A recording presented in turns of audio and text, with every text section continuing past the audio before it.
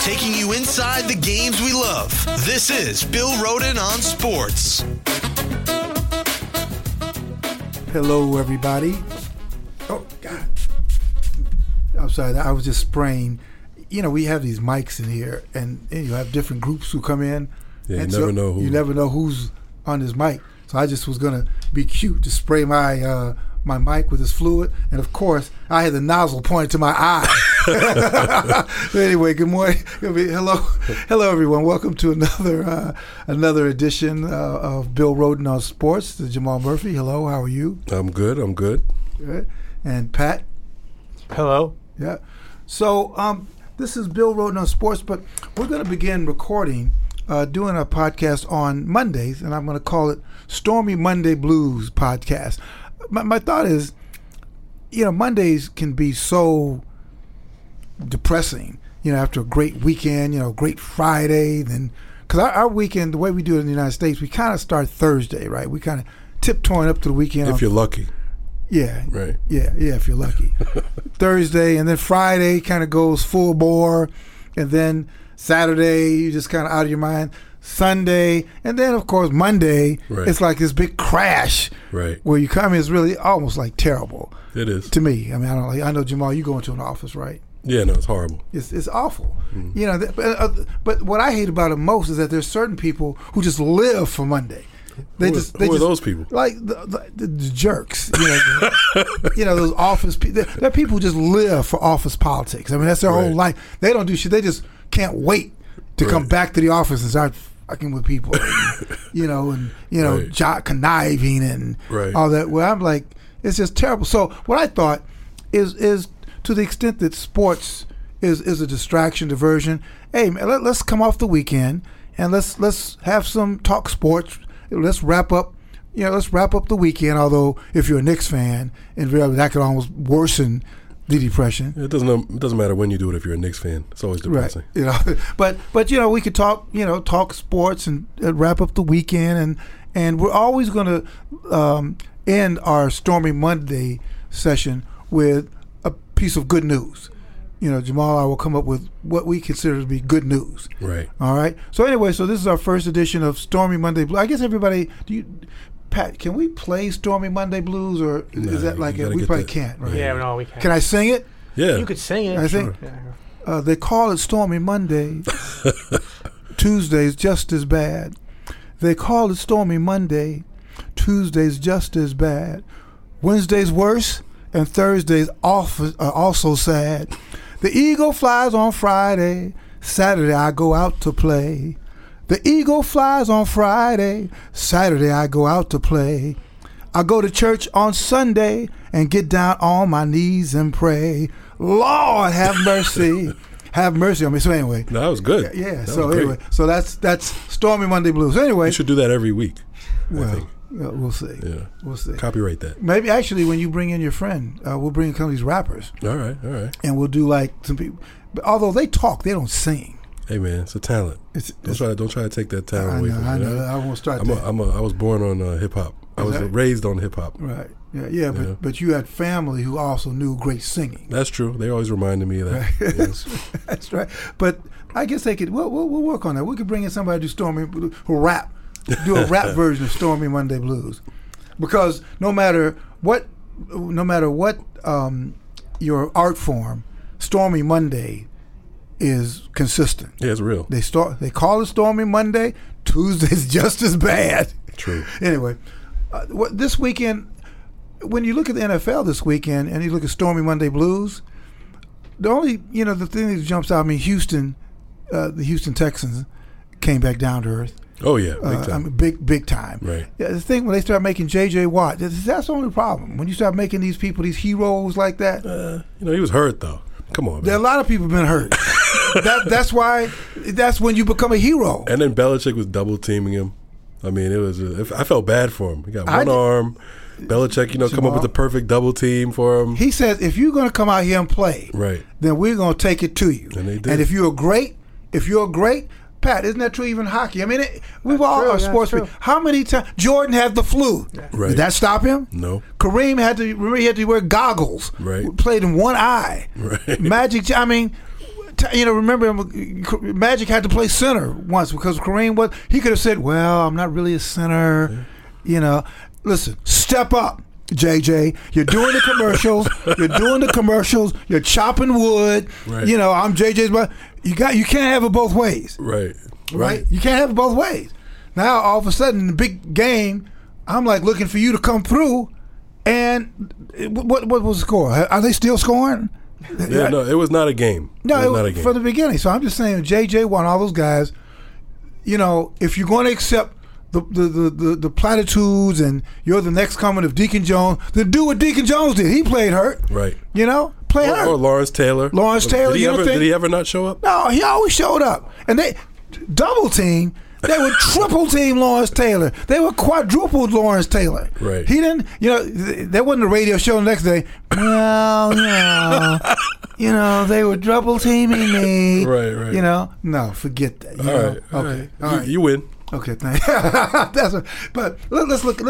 I was in Baltimore for Seattle at the Ravens. Mm-hmm. Speaking of, didn't show up, but tremendous game. I mean, I don't know where those Seahawks have been, but man, Russell Wilson looked like the second coming. 5 touchdown passes. Right. I think the numbers are like 16 touchdowns now. Right, 16 TDs, no interceptions. Last 4 games. Yep. I mean, I think that's the first time. That's the first time that a player in his first 4 years in the league has done that since like 1970. Right. I mean, because remember, the first 6 games they were 4-6. Right. And people, same criticism. Oh, it's too short. He's just a game manager. That same nonsense. Right. He can't throw from the pocket. Right. All that just nonsense. Now, man, this brother's throwing from the pocket. I mean, he's throwing everywhere. He's throwing from the moon. I mean, he's perfect, pretty much. Yeah, and the whole but they keep losing people. First they lost Beast Mode. Right. Now they just lost this rookie who was playing tremendous. But they are playing. They lost Jimmy Graham, the tight end, the big signing. I think that may have. It seems to have helped. I think ever since then, 4-0. 4-0. And then Russell is off the charts, so it had to be something. No, I think for some reason, I guess we have to have him in here. I was down there and I asked him a few questions. That wasn't one of them. Could you tell me why are you guys playing better with Jimmy Graham's not there? Right. And I would love to hear the honest answer. You won't get that. No, of course, especially not from Russell Wilson. No, very squeaky clean. He'll be the mayor of something, mayor of Seattle next or something. Like Kevin Johnson. Like Kevin Johnson. A better version, maybe. Right. But so I asked Pete Carroll, Russell Wilson, and Richard Sherman question because during the World Series, a lot of the Kansas City Royals were saying that they were haunted by the previous year's World Series when they were 90 feet away from tying up Game 7. And they felt that they were 90 feet away from winning the World Series. And they said that from the beginning of spring training, even before that sight of just being 90 feet away really throughout a very long season helped to pick them up, helped to inspire them on those days when they were down. It helped them up on those days when they had a winning streak. They thought back before they start puffing their chests out. They said, well, remember, we still have some unfinished business. So I wondered. I asked Pete Carroll first.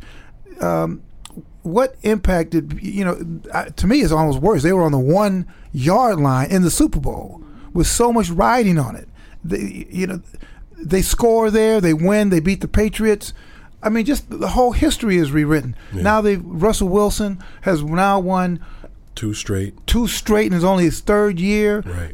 He's up there with Tom Brady. I mean, he's on his way. He's on his way to Tom Brady, but he's passed a whole lot of people. Right. And there are a whole lot of people who are like be eating all kinds of crow.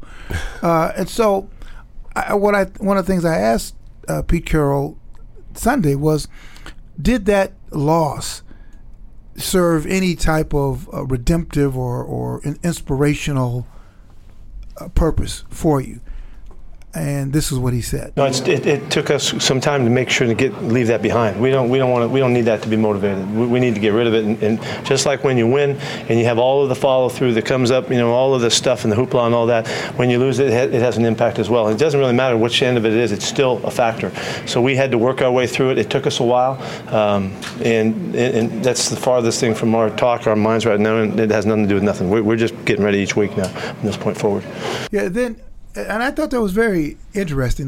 But I thought that was interesting, Jamal, that at the very beginning, though, because remember they went 4-6, right? And I think that what he was referring to at the beginning is that it kind of affected us. I really think that.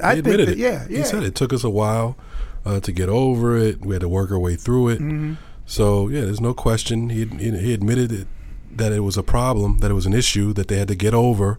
There was a little hangover, and it seems like they're way over it right now. I mean, 4 games, not against the greatest competition, but Pittsburgh they beat, Minnesota they crushed. Baltimore doesn't have much this year, but they crushed. But they did what they were supposed to do. Exactly, which is more than what you're supposed to do at Baltimore. In Baltimore, right? So, and I think for him to be able to go back and say we were affected by it, basically said that.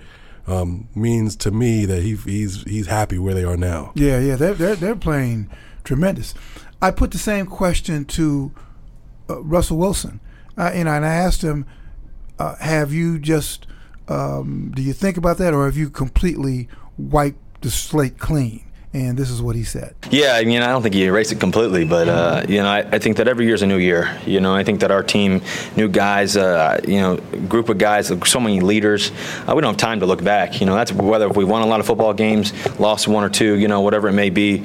The only opportunity we have is right now, and we have to get ready for next week. Going back home, I believe. I think. I don't know. I think so. Just getting ready for next week. I think that's the key, and that's always been our focus. And I think that's why we've won a lot of games and done a lot of special things. And we can't look too far. We can't look too far back either. All we have is now. Again, I thought that was in it. Now, he was a little more political. Right. A little more. That's him. That's just him. But he said, well, you never complete. Now, if he would have said, at least he admitted that. Right. Because I think I read somewhere where he, in the first week after the loss, he must have watched that interception. Really? Yeah. Oh, no. He said he watched about 100 times. Wow. 100 times. Did he cry? He did not admit to that. He didn't fess up there. But I'm sure at some point, when you think of everything that could have just happened, I would have cried. Yeah, sure. I cried. So trust me, I came close to crying. Yeah, I might have cried that night. It was terrible. Yeah, it was terrible. And I had no money on it. It's just as much of a fight that you put up for black quarterbacks, because even 2015, right? Even in 2015, to the extent that the quarterback is still in the most popular sport in the world. The quarterback, I think, is the most difficult position to play of all team sports, and it's because it embodies everything that as men and leaders think we are. Tough, smart, leaders, grace under pressure. Everything that defines white men. In terms of this is a definition of white men. Pat, you back there with me? I'm back here. No, but it's that grace under pressure. Right. Courage, valor, playing what hurts, staying in the pocket, taking it, and not so much everything that they try to describe white men as, but everything that they denied that black men had. Right. You know what Brains, I mean? Right. You could lead men, or you could lead people. You're a leader. You're think on your feet, quick on your feet, and the quarterback position has evolved, and I remember conversations. Going back to, I wrote a book called Third and a Mile, which is an oral history of black quarterbacks. Mm-hmm. And you'd have people like, going all the way back to, of course, why am I going to say that? Now I can't remember names, but Doug Williams. And before, even Michael Vick was saying how, people were saying things about his ability to think and all the other questions, other questionable decisions that he made. But Randall Cunningham, Warren Moon said he actually went to therapy. McNabb, remember this big thing with Rush Limbaugh? Yeah, it really hasn't gone. It hasn't gone away. And now it's it's a little more subtle now. But the stuff. If you pay attention, the code and all that stuff is still there. Yeah, because they even say, well, you look at Cam Newton when he first came in. It was still everybody was raving about RG3 at the time.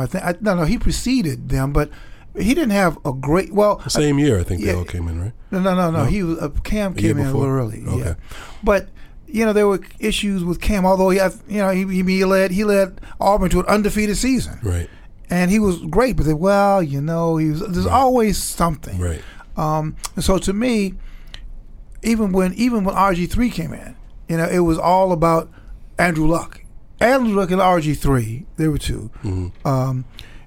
But Russell Wilson was sort of a distant third. Right. And this guy is nothing but a winner. I mean, he just embodies a winner. So I'm thinking of all this when they're on the 1 yard line. And I'm thinking now, I had like 10 columns already written. Just one after the other. Right, one right after the other. Oh, man. And then I'm listening, and then the interception. Oh, God, are you kidding me? And they showed Richard Sherman's the expression on his face, which was just it was a quintessential pained expression. So I caught up with him Sunday, and he'd already finished doing his interview, and so I went up, and I've never really met him. I mean, except but he was very gracious, and I said, listen, I know you're finished. And he said, yeah, sure. I said, well, and I asked him, was there any? Do you guys get anything out of that loss? I mean, anything. We in Little League, you learn something from a loss, and this is what he said. I appreciate the preface. Honestly, we've tried to move past it as much as we could. Honestly, it's one of those things where anytime you feel like you're supposed to win a game, it's not much you can take from it. It's not like, the guy made a heck of a play, and not a lot we felt like we could gain from going back. It's more of just remembering who we are, and we know how dominant we can be. When we do our thing and we play our game, we can be incredibly dominant, and that's what we banked on. I mean, when you think about it, what we thought we were going to. What do you take away from that? Right. No, it makes sense. It's almost like we should have won. Right. What were we going to take away? We were the better team. We should have won, but the guy made a great play. It is what it is, and that's interesting. And you're right. It's always that schoolboy narrative. Oh, you learn the most from a loss, or maybe sometimes, but it depends on the situation, right? I mean, if you were supposed to win, what do I learn? And one play that never ever goes wrong actually goes wrong in this instance. What's to learn from that? You played the better game in your heart.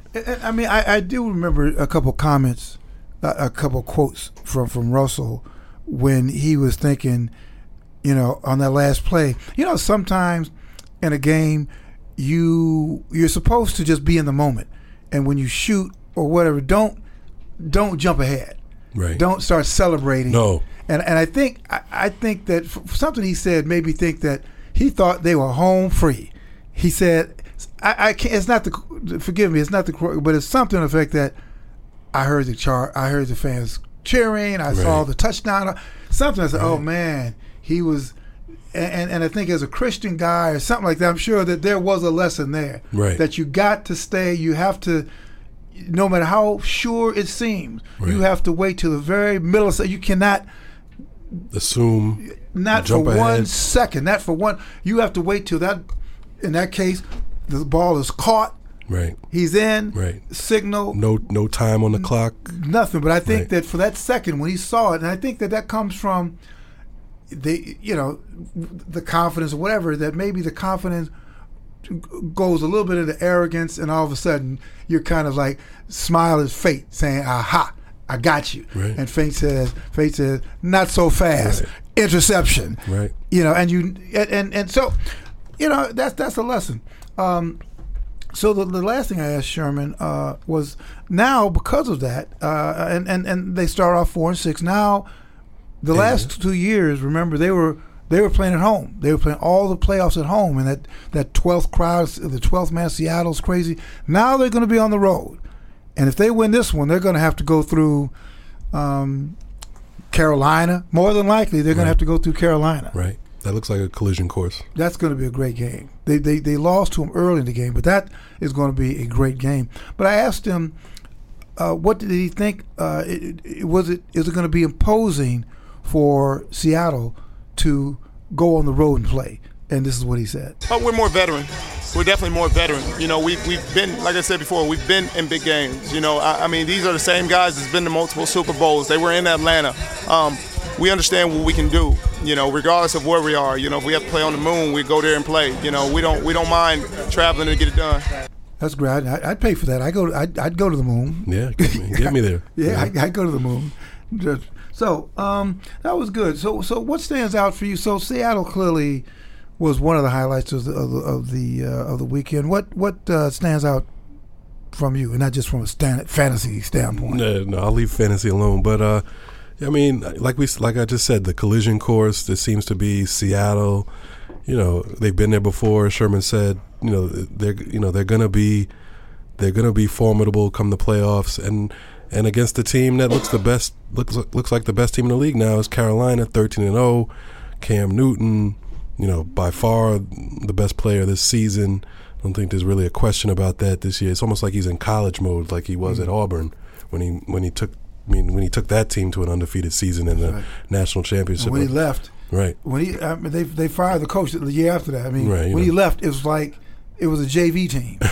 Exactly. Yeah. So I mean that's I took away from that. They're 13-0. Who nobody predicted that. And they blew out. Now speaking about, what about Matty Ice? How steep has that fall been? Remember, 2 years. But see, this is what they do. Right. You know? I was a Matty Ice sort of fan. Matty Ice. I mean, and he's almost like Tony Romo. Like Tony Romo's Romo. Better. He hasn't even done what Romo has. Yeah. So I'm saying, where does all this hype come from? Right. Matty Ice. I said, what has he done? And it's getting worse and worse and worse. Right. And they started off well. I don't know what happened. And well, it came down to earth. I mean, people just, you know, that's the remarkable thing about particularly pro sports, where they just make that adjustment. You know, you start off 3, 4, 5, and that's why to me, I know we talked about this before. When you look at Kareem's numbers or Michael Jordan's numbers or Jim Brown's numbers, you know, great people who've been averaging over the course of a 13-year career, right? You know, like 33 points and right. You know, I mean, and this is with people game planning for them every single day. You know, it's just phenomenal. And it kind of gets back to J.J. Watt in a way, because, all right, J.J., come on, step up. I mean, you're not the first defensive lineman who played hurt and got double teamed. It's been one game. We got to see what he can do. You know, I mean, there's no question he's probably the most hyped up player now in the league. So I get what you're saying. Clearly. I get your frustration. I'm just saying, Where am I you know, frustrated? I mean, he didn't come through defensively. It's tough to dominate defensively unless you're Lawrence Taylor. I guess he's not Lawrence Taylor. But I mean, that's not even in the same.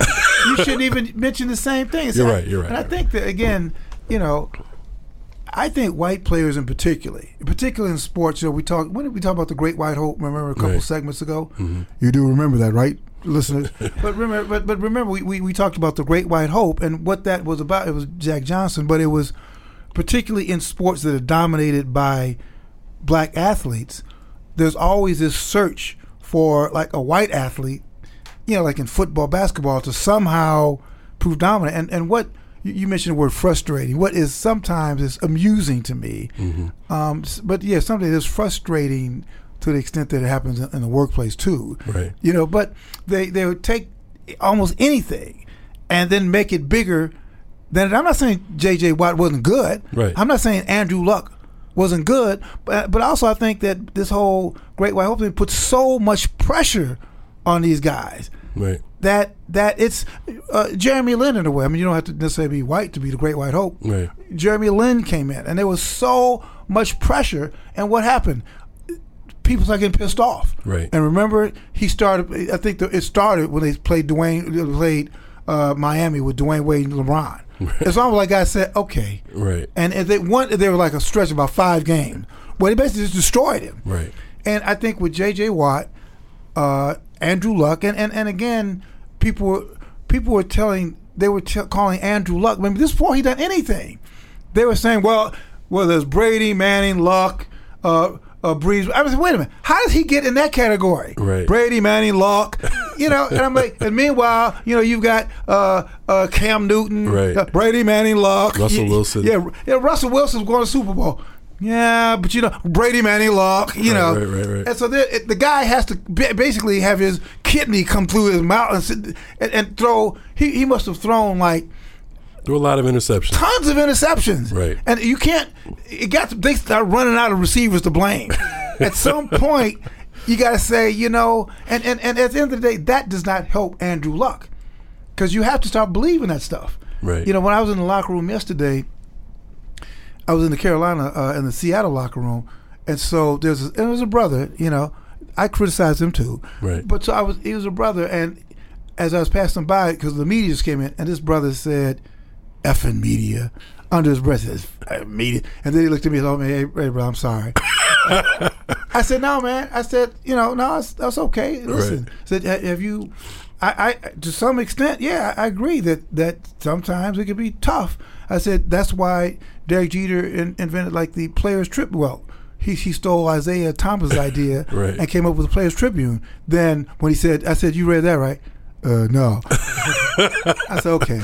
So I said, all right. I said, okay. Although I was on deadline, I said, this is a teaching moment right here. So I said, listen, I agree that the media, and I like the Players Tribune because it takes away the middleman. However, no one in this locker room, including you, would be here if there was never a critique. Right. If all your coaches tell you you're the most handsome guy in the room. Right. You're the best guy in the room. You heard the reason you are here, the reason you're a Seattle Seahawk, and Jamal, as a player, you've been there. Right. Perhaps you've been. There are coaches, there are people who've told you the truth. Right. And they gave you an honest critique. And I think that at its best, the media, not those who are like being celebrities and kill people just for the hell of it, but there are times when somebody's been covering your team. Sometimes you need a reality check of either your behavior or maybe you didn't play well. And I think that a lot of Seahawks were kind of pissed because they were getting killed those first 6 games. Right. And now it's changed. Now it's changed. So now now everybody's on the boat. But you weren't playing that well 6 days. Right. You stunk it up. You were terrible. 9 weeks. Right. Yes. Anyway, so who else impressed you over the weekend? Well, who were the big winners? You mentioned Carolina. The Jets. The Jets won their 3rd straight. Now they're 8-5. They're on the wild card track, but they still have Kansas City and Pittsburgh have the same record. So it's gonna be tough. The Jets play New England not this week, but next week. So I don't know. Well, but they have to win it. Now they have to win that game at home. They've got to win that game. They've got to win out. Right. Again, this is. Excuse me, but this is. This is not training wheels. And I, to be honest, I think they could beat New England. Now, yeah, will they? But I think they could have beat them the first game. Right, it was a tough game. Yeah, but Brandon Marshall, there was a pass in his zone. He should have caught that. It was a big boy pass. Right. And he should have caught that. Right. And again, some people could say, well, you're tough on these guys. It's not that, but I think the older you get, and you've seen great performances, and you've seen people just sort of. That's why they call people great, because they have great performances, and they make you either make the catch or you don't. Right. Jerry Rice makes the catch. Right. Paul Warfield makes the catch. Jim Brown, you need 5 yards, and the box is stacked. They got 8. They give the ball to Brown. You got 9 guys there in the box, and stop Brown, and Brown gets 10 yards. Right. Or. Yeah, that's how you make your name. That's how you become a Hall of Famer. You make those plays. Yeah. So that's what separates them. Yeah. So we'll see what happens. What do you think, Pat, about the Jets' chances for the wild card? I think they got to win, but it's going to be tough. But they got to win. They could win. No, they could win. But what against New England? Against New England, they got to beat. They got to beat everybody. Well, they got Dallas at Dallas this week, Saturday night. That's not going to be easy. They should beat them, but. Again, I do believe in this league. Although Dallas, I on the train ride down to Baltimore, It was very interesting. It could have been a sitcom. There was a Seattle fan there with his son who was coming down for the game. Then there was the conductor was this Dallas Cowboy fan. And, you know, the Dallas Cowboys fans are obnoxious. Right. And Tony Romo, and I said, man, now that is frustrating because I can't understand what is it about this guy has not even won. He's not gotten close to winning the ring. Right. Going back to when, and I had to take him all the way back to when. Remember when he dropped his snap? I remember. Remember he dropped the snap, and Parcells still is not forgiving that. You know, so then there was an Eagles fan. Right. There's an Eagles fan. They got their own thing. One of them were pissed off because they wanted Chip Kelly to get fired, and they were pissed off because they beat New England so bad. So he probably got another year. They gave him another year, and they won again. They beat Buffalo this week. They beat Buffalo this year. So I think it's going to be really. But getting back to the Jets, you guys, man. You said, well, I think you got to win. Right.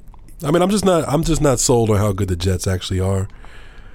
Fitzpatrick's playing well. He has weapons at wide receiver. They have a good defense, good running. I mean, I guess I don't know why I'm not because you're a Jets fan. That's why. That's why you're a Jets fan. Maybe so. Hopefully they prove me wrong. You know, but they end the season. So like we said, they got Dallas at Dallas. Then they got New England home, and then they finish at Buffalo with your boy Rex Ryan.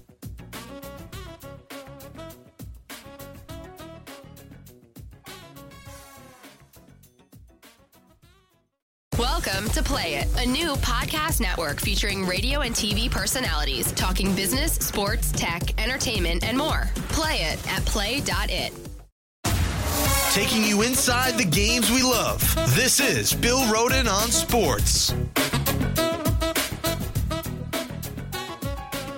As we end this segment, what fan should be the happiest today on Stormy Monday? What group of fans should have the Stormy Monday blues? The happiest. I mean, it's a tie. Carolina, obviously, that's an obvious one. Cloud nine. But then Seattle, because they look like they could easily be headed back to the Super Bowl. The way they looked the last 4 weeks, the way Russell Wilson's playing, you gotta be on cloud nine if you're a Seattle fan now. And Carolina, same thing. What about Patriots? Patriots. I'm sure the Patriots fans are a little worried. First of all, they're used to such success and greatness, and they've been a little shaky the last few weeks. They beat Houston, who's really that's Houston just coming back down to earth. They are who they are. Right. What about Gronkowski? He's back, played well. I'm like, what are we going to learn in 20 years about about Gronkowski and Brady? What do we learn? We already know Brady. We already know. That already came to light. There's nothing else to know. There may be more. There may be more. The fountain of youth. Right. What was in the fountain of youth? And you got to feel horrible if you're a Cincinnati Bengals fan because he lost Andy Dalton. Looks like he's out for this season. Right. Not that I ever was high on them anyway doing anything. It's almost.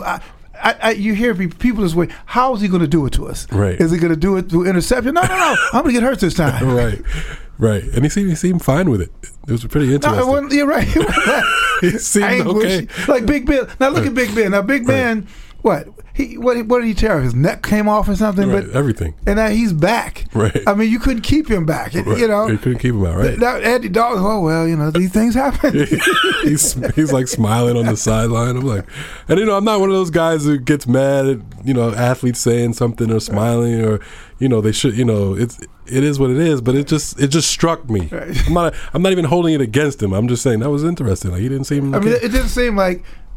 I don't know. I mean, maybe people just have a philosophy about life. That, hey, man, I'm sure he cares. Don't get me wrong. Yeah, but it didn't look like it. I mean, I'm sure but I don't know, man. I'm very conscious of that too. Like, I want to go. I'm not. You don't have to do that. Right. But you know what though?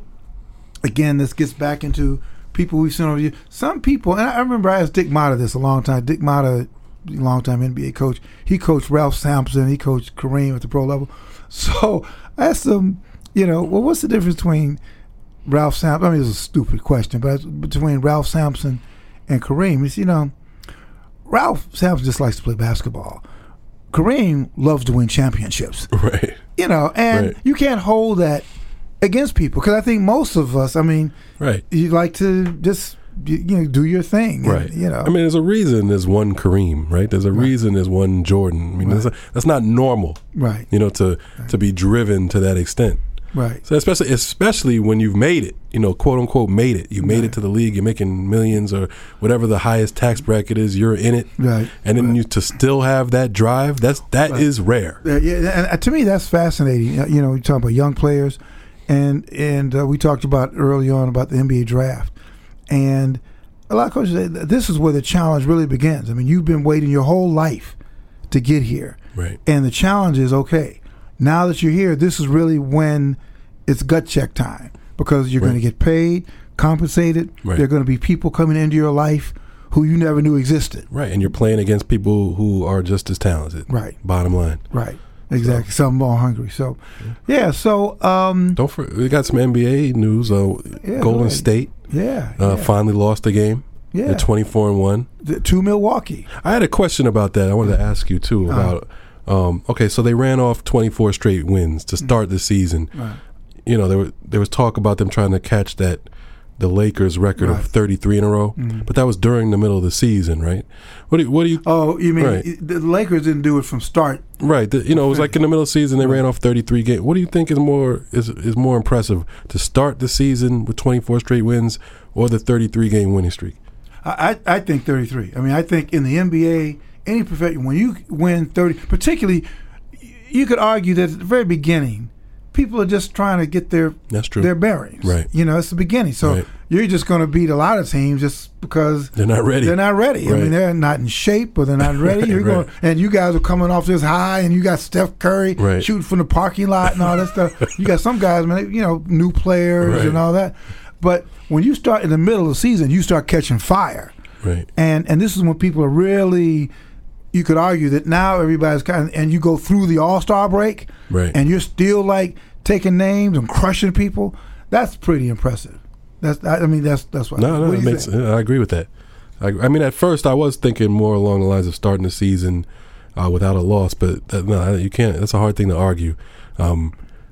Teams. You're right. Teams are not ready. Yeah, we're not even in shape yet. Barkley, can you imagine? Some guys don't even care if they round into shape until around the All-Star break, so it's a whole different ball game. Then you all, like I said, mid-season, man, when it started to really get kind of serious and we're not giving games away. Right. And I like that. So we'll see what Golden State does from here. I'm sure they'll be just fine. Like I said, they're 24-1. I don't see any kind of major drop off coming. Steph Curry's so driven this year. I don't think anything's really going to stop, especially regular season. There are only a few teams that can really play with them. Cleveland, they haven't played Cleveland yet.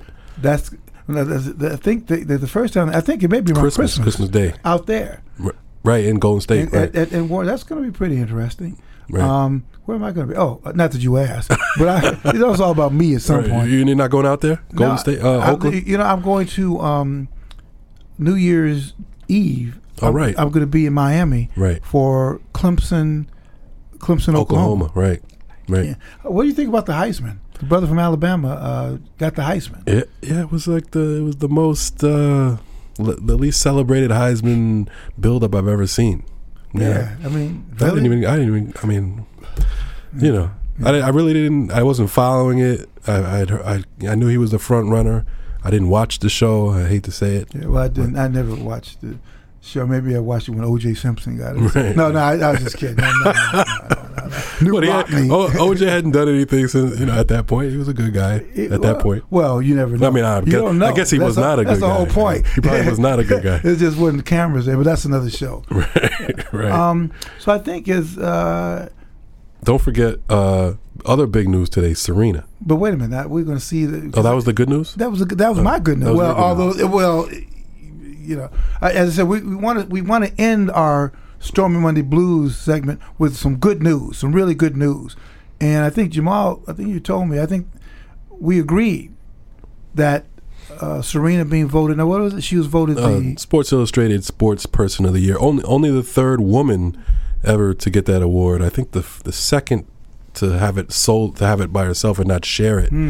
I think it was Mary Decker and Chris Evert were the other two to win it. So I mean, it's huge. It's big news. It's huge news. It's huge news, and I think she deserves it. Even if it's, she had a great year. She didn't win the Grand Slam, but that was the build up the whole year. She lost the last event for the Grand Slam to a woman who was played out of her mind. Right. Who I can't even remember who she is. Right. Either can I really. But it's big news. Even if it's you look at it as a career, career accomplishment goal, or award. I think she deserves it. But of course, you have a lot of people who disagree.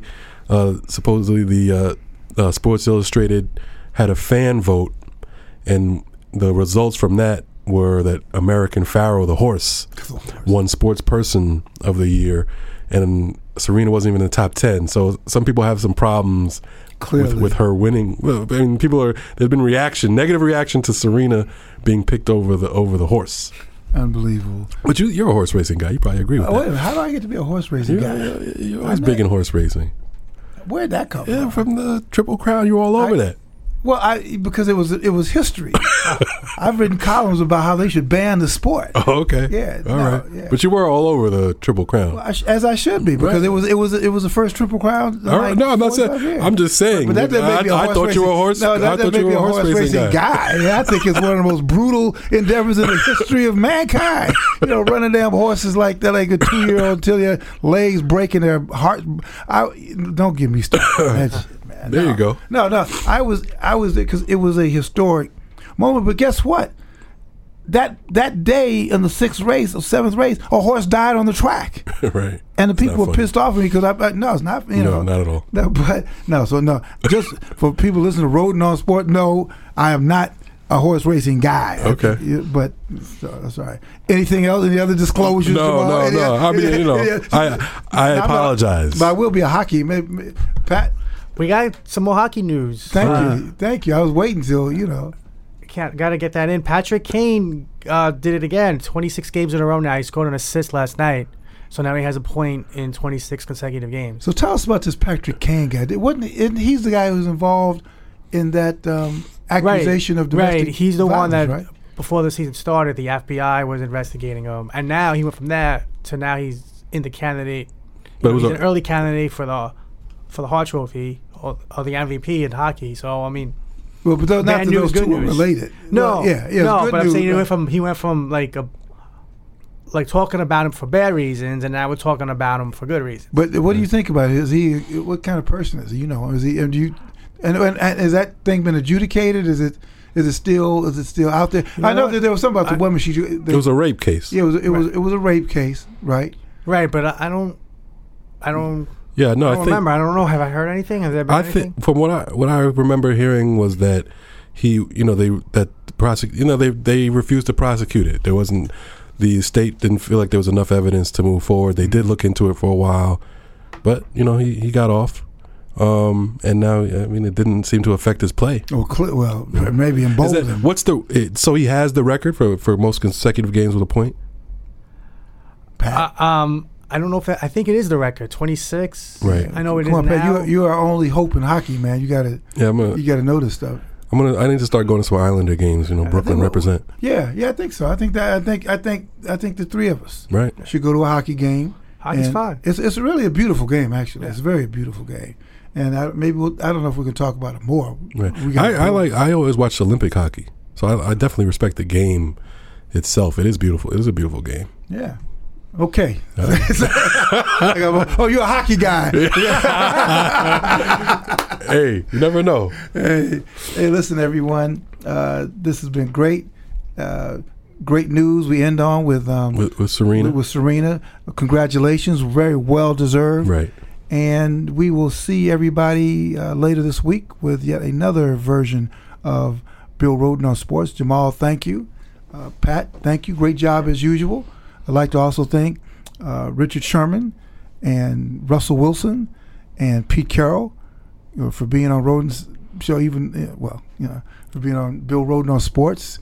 And we will see you guys later on. Right. And again, follow the podcast on Twitter at BrosPod, BROSPOD, for all the happenings with the show. And if you want to, that's right, we're going to add another hour to the show. But if you do we really would like to hear you tell us who you'd like to have on the show. I meant to tell everybody, too, that this Sunday, I am going to be at the Church of the Intercession reading 'Twas the Night Before Christmas. Clement Clark Moore, he's the author of the poem, and he's buried at the Church of the Intercession. Wow. So I'm going to be reading that, and I'm going to be reading accompanied by the great Ron Carter, who is going to be playing bass. So that's at least that's. And where's the church? Church of the Intercession is at 155th and Broadway in Manhattan.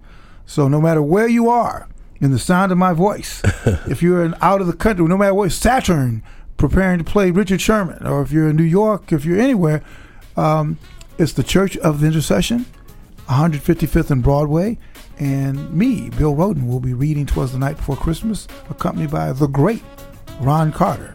So, check it out. But anyway, thank you guys for listening. Thank you guys for being here, and we will see you soon.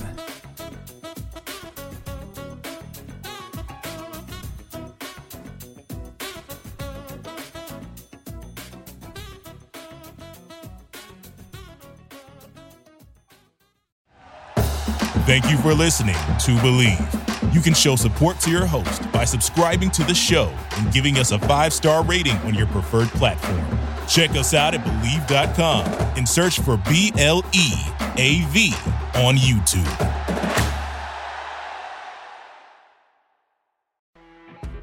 You know when you're listening to a true crime story that has an unbelievable plot twist that makes you stop in your tracks?